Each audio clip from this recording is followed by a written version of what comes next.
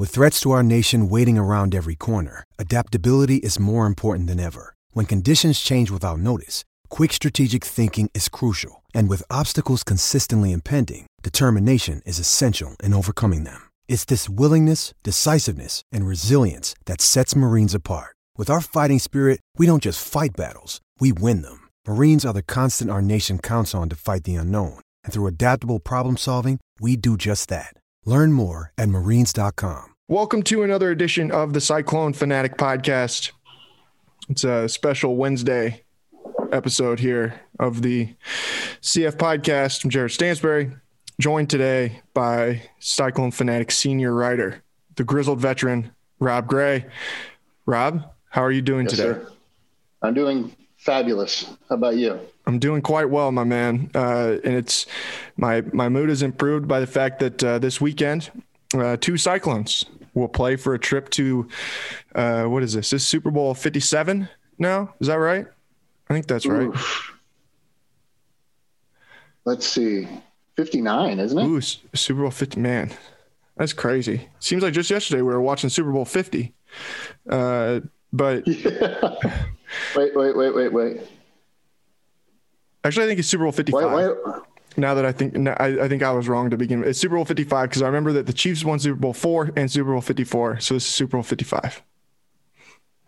Yeah, our math is way off today. It's one of those days. We'll see. Whatever it is, it's Super Bowl 50 something, right? Yeah. It's Super Bowl 50 something. They've played a lot of them, and there's never been a time where two Cyclones have played in the same Super Bowl. That could happen this year, depending on the way the games go. It's been a long time from what you and I have been able to figure out, and we did not do all of the necessary research for this. We know that in recent history, this has never happened. Where two Cyclones are both representing, the Cyclones in the AFC and NFC championship games. Obviously, AJ Klein, starting linebacker for the Buffalo Bills, will play the Kansas City Chiefs on Sunday in the AFC championship game. And then Alan Lazard, one of the top wide receivers for the Green Bay Packers, caught a touchdown pass this past weekend against, who did they play? The Rams, and they will play against the Tampa Bay Buccaneers and in the frozen tundra of Lambeau Field up there in Green Bay. So we want to just reminisce on each of those guys, some of the path that they've taken to get to this point, and just how much it kind of means for the program really to be in a position where you do have two guys playing in this on this stage. And let's start things off with Alan, just because he was obviously the more recent one, the one that I didn't get a chance to cover. AJ, he left Iowa State 2 years before I came on the beat, but Alan is a guy that I think his success at the NFL level has not been much of a surprise to either one of us. I think that maybe the way that that he's found his success was, could be somewhat surprising, but a guy who, coming out of Urbandale, obviously was an immense talent. And, to think that he would be on this stage is by no means a surprise, but how big of a piece he's become of that Green Bay offense and to see the kind of receiver that he has become for them has been really cool, because obviously the one knock on him kind of when he was coming out of college was that he wasn't necessarily a guy who had the ability to take the top off of defense. Well, how do you see him score a touchdown against the Los Angeles Rams in the NFC divisional game? He catches one for 58 yards and blew past everybody on the defense. So been really fun to just get a chance to see him play here for Green Bay and knowing what we know about his journey. Absolutely. And just as an aside here, it is 55. Once you get to be my age, you start to, you're just getting way, way, way off. So well, you've lived for all of them, haven't you? I've been alive, not for all of them. No, I'm 51. Okay. Maybe almost close enough. I can remember the Vikings 4 ignominious appearances. I can tell you that. Yeah. My friend laughed at me the last one against the Raiders. He'd invited me over. Even though he's a Broncos fan, he laughed at me as the Raiders dismantled the Vikings, pissing down their leg again. But let's talk about happy things, as you noted. AJ was fun to cover, but let's start with Alan, because you mentioned that play where I don't know if the corner thought there was safety help or whatever. Because Alan, remember at the combine where he had better speed than kind of people maybe thought, and yet he still went undrafted inexplicably. I still can't explain how he went undrafted. I remember even interviews on conference calls with Kuiper and all that, where he figured he was a mid-rounder, and, he's showing his ability like we knew he had, like every Cyclone fan. And I think most of the people that covered the team like us knows that he had. And that play, it's so fun because remember that's the one where Rodgers gives a little kind of smirk. Yeah. And it's like, I'm going to my man Allen here and it's going to be a touchdown, and boom, it's a perfect play. As a Vikings fan, it pains me to be happy for the Packers doing anything successful, but in this case, it's great. And I mean, another thing with Allen, Rodgers being his champion, arguably is the reason he has the career that he has. I remember when he was languishing on the practice squad, Aaron Rodgers said something about him that just popped like among the media there that covered the team. Like, whoa, he's talking about this practice squad guy. And now he just needs a chance. So he really likes how he plays and what he does and gets a chance, I think due largely to injuries, and immediately shows that the promise is backed up by performance. And, they can't keep him out of the lineup ever since. And I mean, that's a testament to who he is. And I looked back at some of the stuff from the past, even when he signed and committed and we were writing about him. I actually went to a basketball game he was playing in, and he was coached by the great Brad Bjorkgren. Shout out to the Simpson Storm now. Yeah. Head coach of the Simpson Storm. For Riverdale Jayhawk. And, they had him come out. We did the whole Lion King shtick. It's like, oh, you still sleep with your Simba stuffed animal. Yeah. He entertained that shtick for years. Remember, even all the way down to senior day, where I did that fun piece with the Lion King, incorporating also, of course, the great Joel Lanning and Jake Campos as some of the keystones to that 2017 team having so much success, a breakthrough season in their senior campaigns. But just so many things to go over. Like, what's funny is our man Mangino, the old fat lady quote, just was speaking so glowingly about him and what he's about, like Lazard's work ethic, how he comes in and he's just like, man, he's ready to go. And I mean, he showed that as a freshman, but all the names that come up in this, so, like Mangino out of nowhere. And then thinking about that 2017 season, turning Anthony Miller turned the Cyclone helmet upside down. Now Lazard goes, okay, your helmet, Memphis Tigers, your helmet's going upside down. And the fun they clearly had in that game. And Campbell's kid, I think it was Rocco, was there at I'm not sure if it, but I think so. And they're kind of looking at Joel making faces, some of the stuff after. There's so many weird things. But the thing that struck me, and I know I'm rambling a little bit, was how that season could have been better, but for the famous picked up flags game. Yeah. And Allen getting obviously interfered with at K-State, as that was still just a house of horrors until the Cyclones finally exercised some things in recent years, and obviously not 2 years ago, but and to go from that to how the Liberty Bowl was, I think is such a great example of the evolution, of Iowa State with Lazard and certainly Lanning Campbell, some of the other seniors that season, to go from being, as Campbell recently referred to them, the laughing stock, to a team to be reckoned with. And they really did that in 2017, even with some of that voodoo blank kind of seeming to go against them. They're in Manhattan. And I think it's just very exemplary of that first big step that the program made. And Alan Lazard was critical to making that happen. Absolutely. Yeah. And I think, man, I mean, I think looking back on it, it can't be understated just how big of a win that was for Iowa State to get him to come to Ames in the first place. Obviously a legacy guy. His dad played at Iowa State and his brother was on the team at that time as well. But I mean, that wasn't something that kind of came down to the 11th hour even still, like whether or not, Notre Dame was hot on his trail there right to the very end. And when I think of Alan Lazard, one of the things, the images that will always be burnt into my mind is Paul Rhoads coming into his signing day press conference in the spring of 2014 or in February 2014 in holding up his national letter of intent as if it was an indictment or something like that they'd just gotten against some major criminal. It was a piece of evidence or something. And the speech that he gave about Allen, and it was such a ridiculous way for his career to start. But when you look at the numbers, you look at what he did in his time in Ames, he lived up to everything that I think we ever could have hoped he would be at that time in February. Like if you had said, that he's going to end up with 241 career receptions, 3,360 yards, and 26 career receiving touchdowns on, whatever it was, the first Wednesday in February 2014, I think that everyone would have signed up for that. And he was every bit as good as advertised from the very beginning. And this is the other thing that's crazy is I don't know that he would have even played very much that year. Probably more because Paul was like stubborn about it and wanted to try and keep him, ease him into things. If it had not been for the fact that Quentin Bundridge tore his ACL on the very first offensive play of the season, but while blocking, and then Allen was brought into the game against North Dakota State that year, which was Mark Mangino's first game as the offensive coordinator. Yep. Yeah.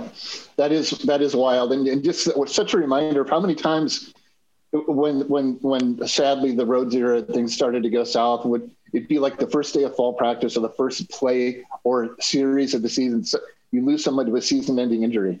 It just seemed to become emblematic. Like this little black cat lurking around is going to show up as a bad omen or harbinger of things. But it was an opportunity for Lazard, and he completely ran with it. I actually dredged up my pre-signing day story from the when I interviewed him at the basketball game. One thing to note, by the way, as a junior, he had 44 dunks and he almost averaged a double his senior season at Urbandale. So that's pretty good basketball skill there too. Yeah, it definitely is. Here's his quote, because I basically said, he'll be back in Ames again, but first he has a rescheduled basketball game against the Little Cyclones on February 18th. And then eventually he's at Christ Stadium where he's a legacy, blah, blah, blah, all that stuff. And the quote from Allen was, "I know my role at Iowa State.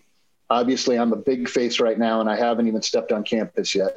I'm just trying to do my job as a player to be, I guess." So that was him thinking about a mark that he was going to make that is now indelible. I mean, records and beating the odds. Once you get relegated to practice squads, you go from team to team. It's so hard to get out of that. Again, Rodgers was huge in that, but Rodgers wouldn't be saying that if Lazard hadn't worked his ass off to put himself in a position to impress Aaron Rodgers, whose voice, of course, carries a huge weight. So to think about him, I mean, his eyes he was clear-eyed, sober about it all, and just went to work. And I mean, that's another thing that's completely emblematic of him and what Campbell has built too. And in all honesty, Rhoads built it to some degree too. It just unraveled on him. And that thing about holding up the letter, I remember wasn't it kind of a shot at, was it Iowa and Notre Dame, something like that, who would kind of come in late. Yeah. There was always this little bit of feeling of, I'm going to pepper this with a little bit of rebuke / grievance, when it's a great moment. Right. It's like goes to the Texas win when you shut out Texas. And even though it's kind of true, I understand the point Paul was trying to make, but you say, we should never do this to Texas. This should never Dude, this is a moment. It culminated for you. It wasn't a great season, not to you either, but the guys played hard, played great football. A moment to bask in and say, hey, this is who we should be. But I think when you've been steeped in that Iowa State tradition of always having to punch above your own weight, and for so long it was, getting to a bowl game and winning a bowl game was kind of like I don't know, euphoric experience. It's hard to dream beyond that. And, again, kudos to him getting Allen in, and certainly there's some help with his dad coming there, and his brother Anthony was a reserve linebacker. I think a year or two ahead of him. But so many segments of what I would say it's built, whether it be roads helping to get facilities and fan interest, to Campbell saying, why not us? And setting the stage for that next step. Alan Lazard there the entire way. And it's just awesome to think about it. And I just wonder where Simba is now. The last time I wrote about Simba, his stuffed animal, an homage to his Lion King talisman. He said this dog had chewed its nose off, and it was kind of a bit battered and bruised up, and didn't always make a trip with them, or sometimes it's just in the corner of the room instead of on a throne of sorts. But it just reminds me of how much fun it's been to cover Alan Lazard and how funny he could be too. I mean, that's the thing. I think he played with swagger and he backed it up, and then he could be really funny. I mean, remember the old Astro van he drove up the thing? I mean, this guy had and I remember asking him, are you still going to sleep with that? Everything's like, damn right I am. That's the thing for me. This guy does not give a whip what anyone thinks of him, because he knows who he is, you know, and that's what he's always shown, and he's showing it now. And now he'll get to show it on the opposite sideline of Tom Brady and the Tampa Bay Buccaneers. Right. And his consistency that he played with at Iowa State was just so, I mean, as good as Hakeem Butler was, as good as some of the other guys that they've had who have come through here over the last several years now, next year will be, I think, the fifth team, or I guess it'll be the fourth team since Allen left. I don't know that there's anyone that you knew was going to consistently come out and perform regardless of the opponent or regardless of any other circumstance that might be surrounding the team than Alan Lazard. You knew what he was going to give you every single game. And I think the best example of that is the fact that, while he was so consistent, the quarterback situation for Iowa State at that time was the perfect, exemplification of inconsistent, where, I think that he caught touchdowns from Sam Richardson, Grant Rohach, Joel Lanning, Jacob Park, and Kyle Kempt in his career. I think that he had 5 different quarterbacks, and never was any of them the quarterback for more than, a handful of games. It was like a revolving door for them at quarterback during that time. And yet you always knew Alan Lazard is going to go out there and get his. And that's the thing that I think is so cool, to see that's a guy who, Matt Campbell talks about people being the same guy every day. Alan Lazard's been the same guy every day for the entire time that we've known him as a Cyclone. All the way back to February of 2014, Alan Lazard has been the same guy every day, and he has very rarely ever let us down. And that's why, it's just so, I think that's why it's so cool to see him having success that he is. He is the perfect encapsulation of what it means to be a Cyclone. And there are a few Cyclones that are, I think, more important and more, impactful than maybe what he was from day one as a signee, or even as a commit, whenever that was, to, now even still wears his Iowa State gator. He's got the Iowa State gloves that he plays with. I mean, he is a clone to the bone, and he does not shy away from that at all. That's just who he is. And his consistency is what has allowed him to have success with the Packers. And he is a big reason. That consistency is a big reason that they are in the position they're in. I mean, yes, their defense is better than it's been in recent years. They're loaded in some spots, but at receiver, Devontae Adams had a record-breaking season. But you got a lot of young pieces and some guys who are pretty inconsistent. Alan Lazard is that rock of consistency. We throw in with a bit of Adams' explosiveness and just all-around ability is fantastic. And they've had some good contributions with tight ends. Obviously, the running back position has been very good for them as well. And you got Rodgers pulling the trigger back there. But, that's a great word to describe him. I mean, consistency, and then he'll surprise you, right? Rodgers will laugh because he sees what's out there, and he knows he's going to hit Alan Lazard, and he knows Alan Lazard's going to catch it. He's going to score a touchdown. I mean, right. fantastic. I will say in terms of consistency, I think when you go back to the successful Rhodes years in which they were on the cusp of being 8-9 win teams, some of those years they went 6-7, 7-6. I don't know if this could be a segue or we could delay the segue. I think AJ Klein and Jake Knott on the defensive side of the ball were pillars of consistency. I mean, even when they were hurt, they'd do stuff. And AJ Klein with this penchant for pick sixes, I can't remember the NFL level too, but they had, I think, 4 at Iowa State, 4 or 5. I mean, he was always going to perform at a high level. So was Jake. And when those guys were healthy and together, that Iowa State defense was fun to watch. And you think of some of the big plays that they made together, but to see AJ playing in his second Super Bowl now for on the Bills, verge, on the cusp of it. No, yeah. Getting, potentially getting there is a lot of fun to see too. Cause I think he embodied that stuff, the stuff that makes Lazard great. I think AJ Klein had a lot of that same moxie and stick to itness and talent to really shine. Absolutely. And I actually was going to flip it over to AJ, even if you hadn't right there. But, I think that when you look at the numbers that AJ put up in his time at Iowa State, he's up there as one of the all-time tacklers. His like single season tackled numbers are in 2020 terms, 2021 terms are nuts. You don't see many linebackers that are putting up the production that AJ or, for that matter, Jake Knott did as well, which is going to bring me to a question that I'm going to ask you here in a minute.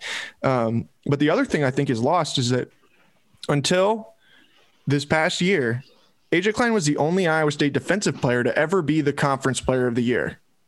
He was the first Iowa State player to be the Big 12 defensive player of the year. They'd never had anybody do that.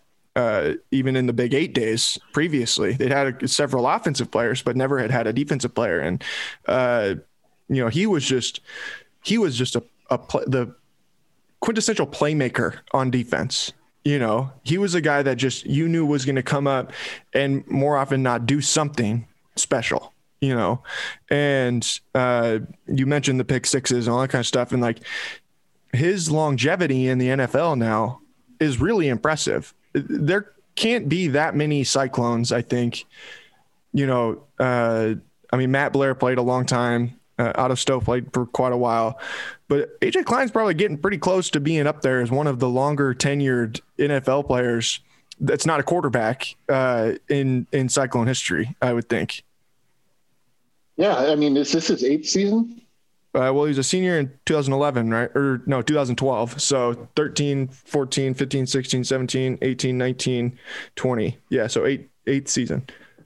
I know Ellis Hobbs had a pretty long career. I want to say Tim Dobbins had a pretty long career. There's some guys in there that, and obviously we know Sage Rosenthal's had a long career as our favorite backup quarterback in NFL history, especially when you wear the Vikings uniform. The longevity at that position, and then to go from, he became a kind of a centerpiece player on that Saints defense that unfortunately also took out my Vikings at one time. But anyway, and then to go to another team and a Bills team that was downtrodden at the time that has built itself up into, it's the best team they've had since they went to 4 straight Super Bowls in the Jim Kelly era. That's extremely impressive. And yeah, he's still that level of playmaker. How he's managed to, he was the opposite of Jake Knott in terms of health. It happened in college and in the NFL, the same thing. While Jake Knott would always have something happen to him, an injury, AJ Klein somehow never did. And part of that's luck. Certainly for AJ, a lot of it is, certainly for Knott, it was bad luck. But for AJ, it's a mix of luck and also that he just always took care of himself and did his job, whether it be, getting out there. I remember just talking about it. I don't know if regimented routine. I interviewed Matt Campbell, one of our, pre-fall, we'd go and do the one-on-ones. I remember asking about, how many decisions do you want to make a day? He's like, yeah, I don't even want to think about what I want to eat, put on. I do the same thing so I can, save decision-making for the important things, adjustments we got to make. And I think AJ Klein was the epitome of that as well. But also at a time when he put up those numbers, part of the reason why he and Mott and some of the surrounding players, but were so important cogs to having a chance to get to a bowl, was the line was not deep, to put it mildly.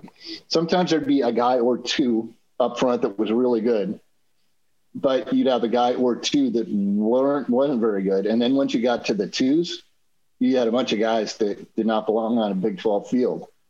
So they had to make the stops that they made. So when those defenses, Wally Burnham's great bend but don't break defenses, really were successful, that's because those guys were there.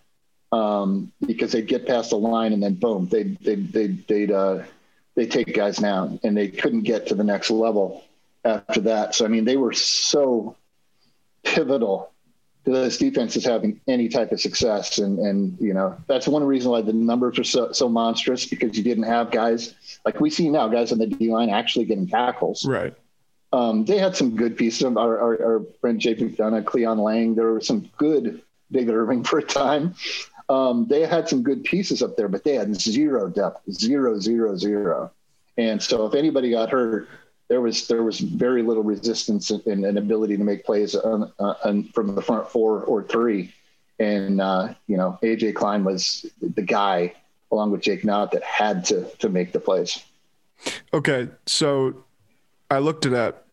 Next season, AJ will be the 17th Iowa State player to play 9 or more years in the NFL, or at the professional level. I suppose there's one guy who played his entire career, or he got drafted in the AFL. So I guess he probably played in the NFL, but, and he'll be only the 5th guy to play his entire career in the 2000s, with the other ones being Atuba Rubin, Tim Dobbins, Reggie Hayward, and Kelechi Osemele, which we should mention, Iowa State came pretty damn close, if it hadn't been for an injury to Kelechi earlier in the year, to having 3 guys on rosters in these games and being guaranteed someone in the Super Bowl. But if you look at years that people have been the primary starter for their teams, I mean, he's right there. He's close to the top 10. There's only a handful of guys that have been from Iowa State that were the primary starter for their professional team longer than AJ Klein. And the question I want to ask you, looking back at it now, when AJ and Jake left in 2011, or got drafted in 2012, I guess, who would you guess would be the one to play 9 or 10 years in the NFL? Which one of those two? I actually would have guessed Klein, in part because of what I touched on. Jake had been hurt so many times. He famously played so hurt so they could get that Baylor win to get bowl eligible his senior season, and then he had to shut it down. He'd been so banged up so many times. I thought his talent was on par. I don't think he was maybe quite as fast as AJ, but his talent and his want to, as Shane Burnham used to always say, was elite beyond belief. And it was great talking to him when he did one of those oral histories of the 2011 win over Oklahoma State, to reconnect with him over the summer. Hopefully again sometime as well. But I thought, especially Jake was starting to get some traction with the Eagles. And then he had the weird thing where it was PEDs, and it was like a teammate told him take the supplement, and then it got this thing, and then he got the injury again. And it pretty much, he was like a comeback story again and again and again until he couldn't come back anymore.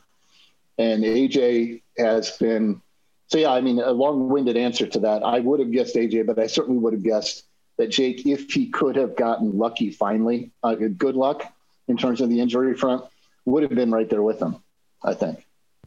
All right. So then I've got one other question, and then we'll touch on some basketball stuff really quickly as well before we wrap things up. This one kind of bringing it back into the present day a little bit more.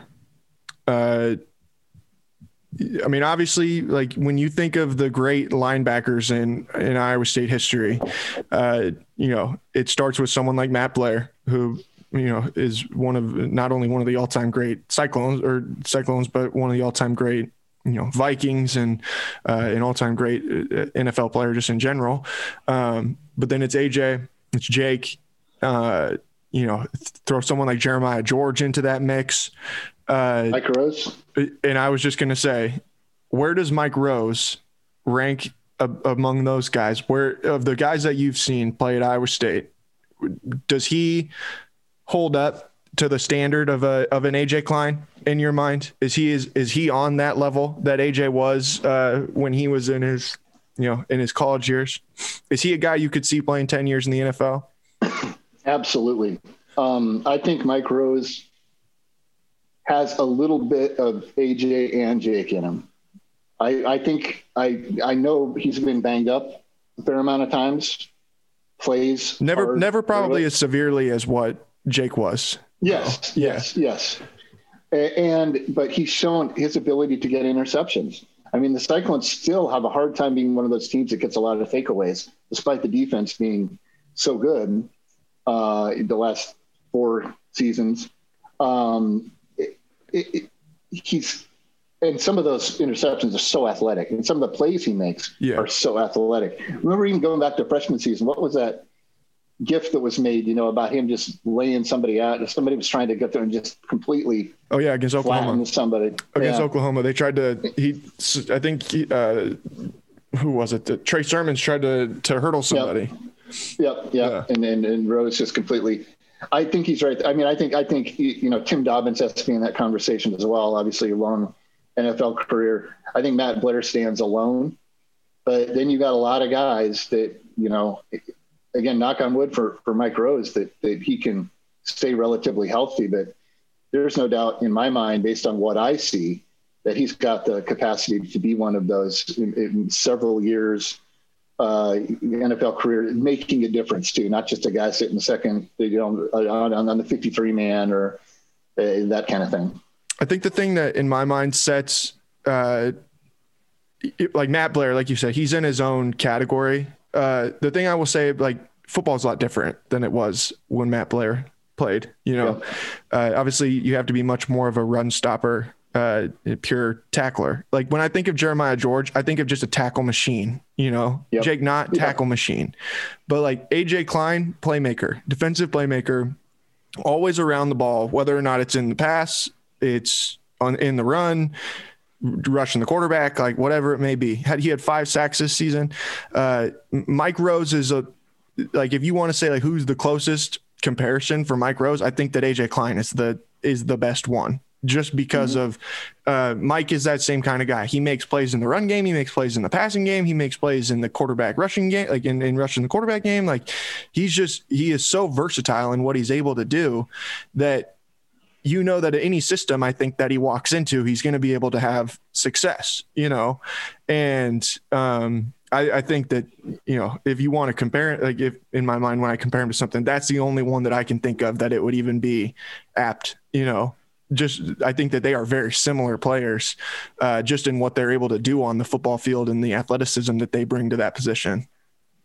No, I completely agree. I still will say that Jake had a knack sometimes for those plays too, like the interception against Iowa, or the play he made to tip it for the 2011 win at Oklahoma State. That AJ was that guy. Yes, you watched him run, and you watched him get in a position for, say, like interceptions where he's in a position then to do something with the ball. Mm-hmm. He was just utterly elite in that way, and uncanny in his ability. They both had great nose for the football, and Mike Rose is right there as well. But well, they played the same position, didn't they?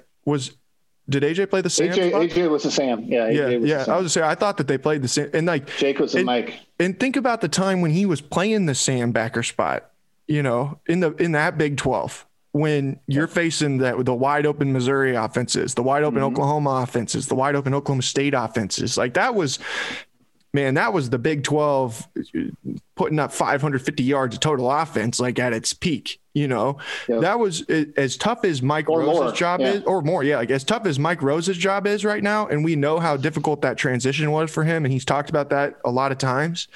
Good luck, man. Anybody that's put in a position where you're a linebacker and like you've got to cover slot receivers and some of those offenses that they were having to face. Well, yeah, and they were and defensive coordinators were still trying to figure out how to counter that. And thank God for John Haycock and some other innovators that have found a way to slow that down and basically shut it down at times. I mean, there were games where that bend but don't break Iowa State defense did give up 550 yards, but they held the opponent to maybe 31 points. Held them to 31. 35-31. Yeah. Because that's just how everything was built. And right. It just didn't have the scheme or the full array of athletes and depth to counter that. Hardly any defense did.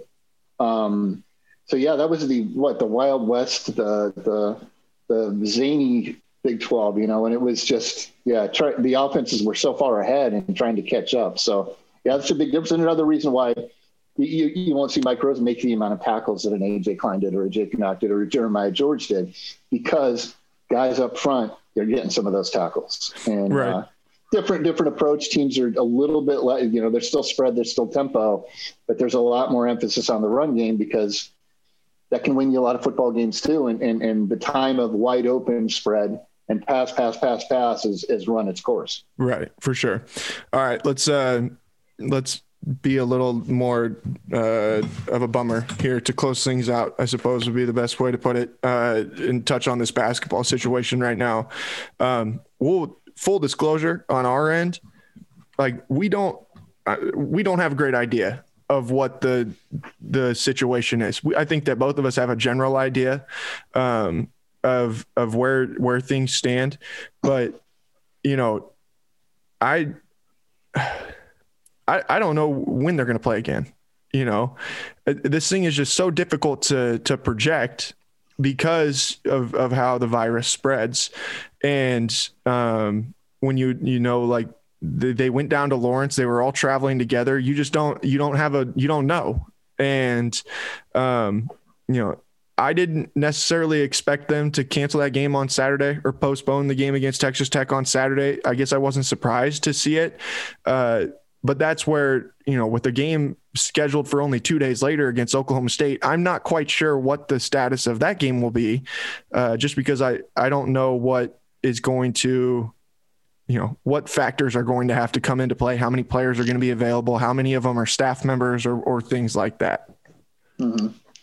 Yeah, no doubt. And once it gets to be a bit of a problem, and that's why going back to football, yes, Matt Campbell, Jamie Pollard, everyone in the stressing health and safety and players adhering to it was done remarkably well. And everyone deserves a great deal of credit for the discipline in that. But even Campbell said, hey, there's a measure of luck here.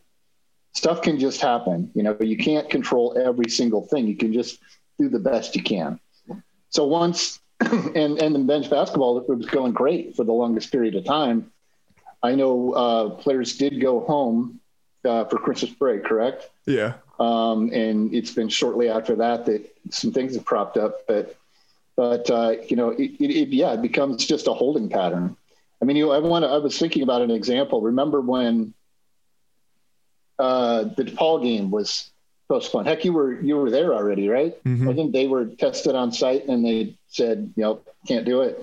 Well, DePaul had already canceled twice, postponed. Then they played 3 games. Then they postponed 2. Then they played 2 games, postponed. And now they've played 2 games in a row. I mean, so I'm hoping the fact that we're now in 4 games, right? That gives them a chance to just bottle that segment. Well, and we'll add that the first of the 4 was not their fault. That was a yes. Kansas State thing. So 3 yes. that are of their that are Iowa State situations. But yes, you're right. It's 4. Yeah, and again, I mean, some of that's bad. I know they've worked really hard to. We both do that. They worked really hard to try to follow all the protocols and really, keep player health and safety at the forefront as they should. But yeah, I mean, I would hope that that's the extent of it. Once Saturday but if it's not, I mean, it's not even fault necessarily. I mean, as we've talked about throughout this whole thing, stuff can just happen. I mean, we hear about it even from people who've, how many people have you heard about saying, so somebody's relative said, I wore a mask all the time. I did all this stuff and somehow I still got it.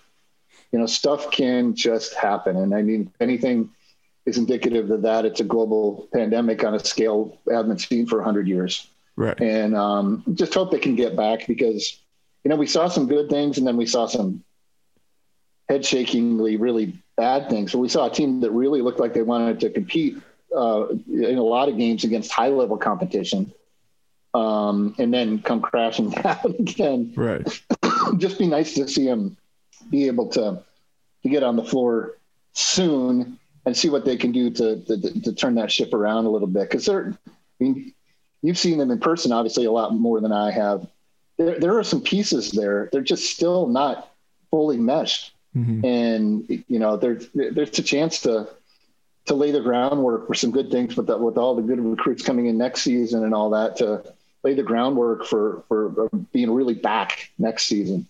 And hopefully they can get out there and show that. Yeah. And I think that I would say too, that, the Oklahoma State game on Monday, I don't know, I'm not going to put a percentage on it, but I could see it going either way just because it's so close after Saturday. I'm only obviously 2 days, like what can change and how much can really change in 2 days will be interesting to see. And then, but I will add to that, they're not scheduled to play again until Saturday, unless they, one of these games is able to get shuffled around and maybe move to midweek or something like that. So I am confident that they will play that game against Mississippi State, but that game against Oklahoma State, it would not surprise me no matter which direction it goes. I imagine that you're probably in a similar boat, but I'll also say that with the way that the season has gone, and we've seen this across the country, not only in basketball, we saw it more in football. This does not shock me that much, to see this happen at the point that it did, because I feel like it's probably easier, and it's not the fault of anybody. It's like the reality of being a human being, where when things start going south the way that they had started to go for the team, and especially after that game that they played that Saturday against Texas Tech, that I will tell you, Rob, might have been the worst performance I've ever seen from an Iowa State team in Hilton Coliseum. Yeah. Well, you weren't there for Florida A&M. That was I got that true. Beauty. Yeah, I that's got true. That beauty. But from that game, and then the next day to get the Kansas State game canceled or postponed, and know that you're not going to play again until Saturday, like it's awfully easy, man, to think like, okay, I can go and do this thing that maybe I normally wouldn't have done, or something like that. And especially when things aren't going very well. So like, that's where that's where I kind of land on that. We've seen that with a lot of different teams, and I'm not saying that they went and I'm not saying they partied, like nothing, anything like that. Like, I don't know, but it's a lot easier for a college kid to maybe justify in their own mind, like, I'm going to go and do this that I normally wouldn't do, No, absolutely. Absolutely. And again, you're in an indoor setting all the time. Yeah. I mean, we're not seeing that nobody's season's going off without a hitch or multiple hitches this season. I mean, it's obviously a completely different animal when you're indoors when it comes to COVID-19. And it doesn't necessarily ever boil down to fault. It can just boil down to wrong place, wrong time at a certain juncture. Mm-hmm. The wrong person interacted with, and then back together, breathing the same air, running hard in practice. And I mean, it's stuff. It just happens. And Iowa State had probably gotten lucky to get to this point without having any of their major teams have a stoppage. You know, I mean, it'd been since they picked up activities again in whatever that was, August, to my knowledge, they had not had a team have to stop or to have to pause activities. So, it was bound to happen eventually. I think, at some point.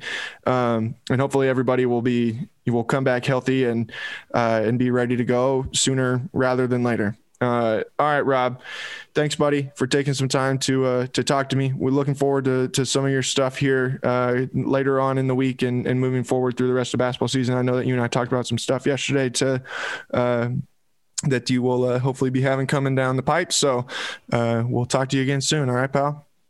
Sounds great, buddy. Good to be with you. Thanks, everybody, for listening here on another episode of the Cyclone Fanatic Podcast. We'll talk to you guys again soon. Peace.